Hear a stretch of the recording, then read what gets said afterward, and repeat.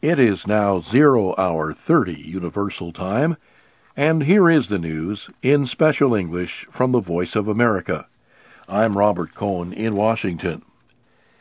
The opposition in Yemen says it signed a deal Saturday that calls for President Ali Abdullah Saleh to transfer power within a month. News reports say Mr. Saleh is expected to sign the agreement Sunday. Plans to sign the agreement have already been delayed twice because of objections by Mr. Saleh. In a speech Saturday, he criticized the agreement as an illegal ouster. The deal was designed with the help of the American-supported Gulf Cooperation Council. Mr. Saleh warned that if he leaves, Al-Qaeda could take over parts of the country. Despite his criticism of the deal, he said he would sign it. It promises he will not be punished for any wrongdoing if he transfers power within 30 days of signing it.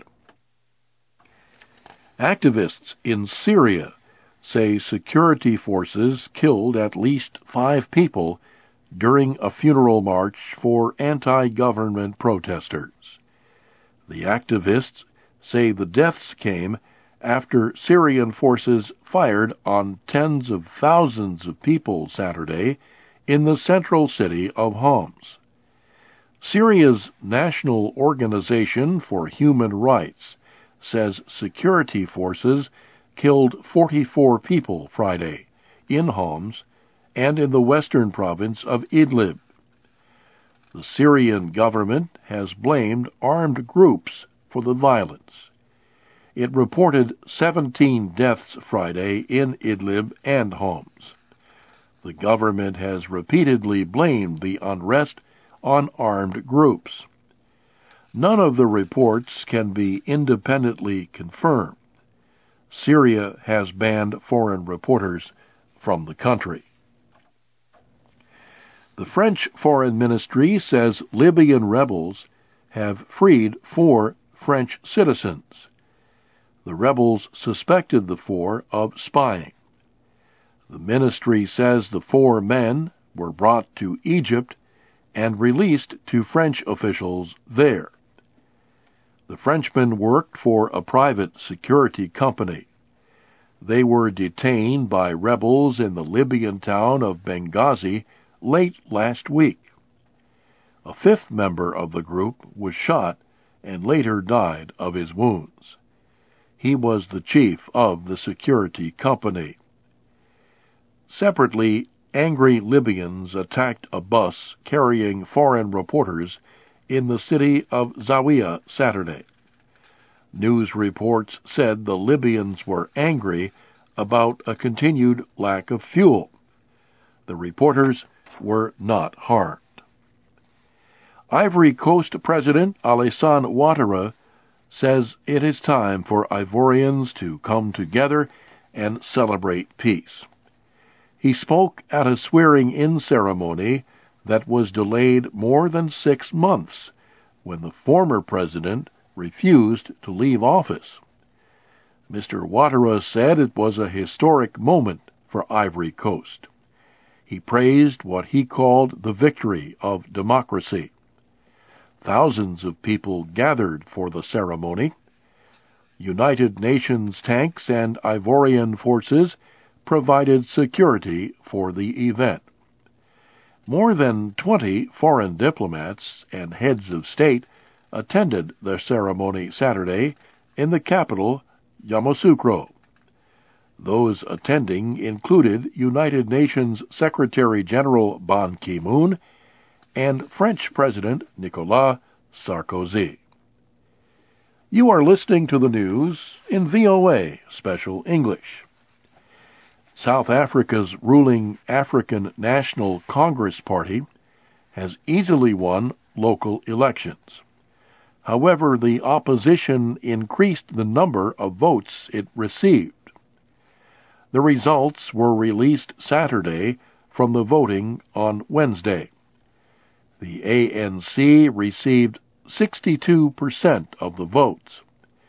In the last local elections in 2006, it received 66% of the votes. The main opposition party, the Democratic Alliance, received 24% of the votes.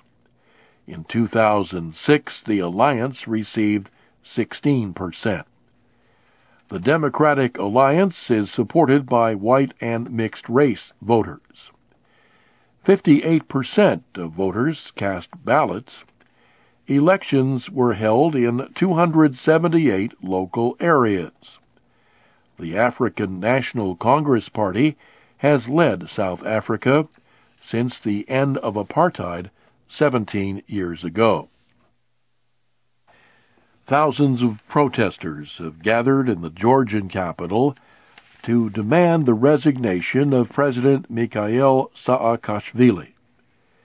Opposition leader Nino Burjanadze said Saturday that the gathering is the beginning of a fight. She led the protesters to the headquarters of state television, where they demanded to be given airtime. The opposition says Mr. Saakashvili does not listen to Georgian citizens. Opponents protested against him for weeks in 2009. Then opposition leaders accused Mr. Saakashvili of undemocratic practices. An American man who owns a group of religious radio stations says the beginning of the end of the world will start a little more than 2 hours from now. Most people are laughing at the prediction. 89-year-old Harold Camping says the numbers in the Christian holy book called the Bible show that May 21st will be the first day of judgment.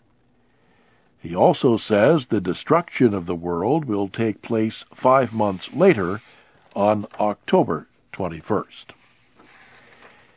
Briefly, here again is the major news of the hour. The opposition in Yemen says it signed a deal Saturday that calls for President Ali Abdullah Saleh to transfer power within a month. Mr. Saleh is not happy with the deal, but says he will sign it, even though he calls the agreement amounts to, in his words, an illegal ouster. Activists in Syria say security forces have killed at least 5 people during a funeral march for anti-government protesters. The Syrian government is blaming armed groups for the unrest and violence. Thousands of protesters have gathered in the Georgian capital to demand the resignation of President Mikhail Saakashvili. And in late news, the horse named Animal Kingdom came in second in the race known as the Preakness Stakes. The horse won the Kentucky Derby 2 weeks ago. But on Saturday, Animal Kingdom lost to a horse named Shackelford. The race was run at Pimlico in Baltimore, Maryland. And from Washington, D.C., that's the news in Voice of America Special English.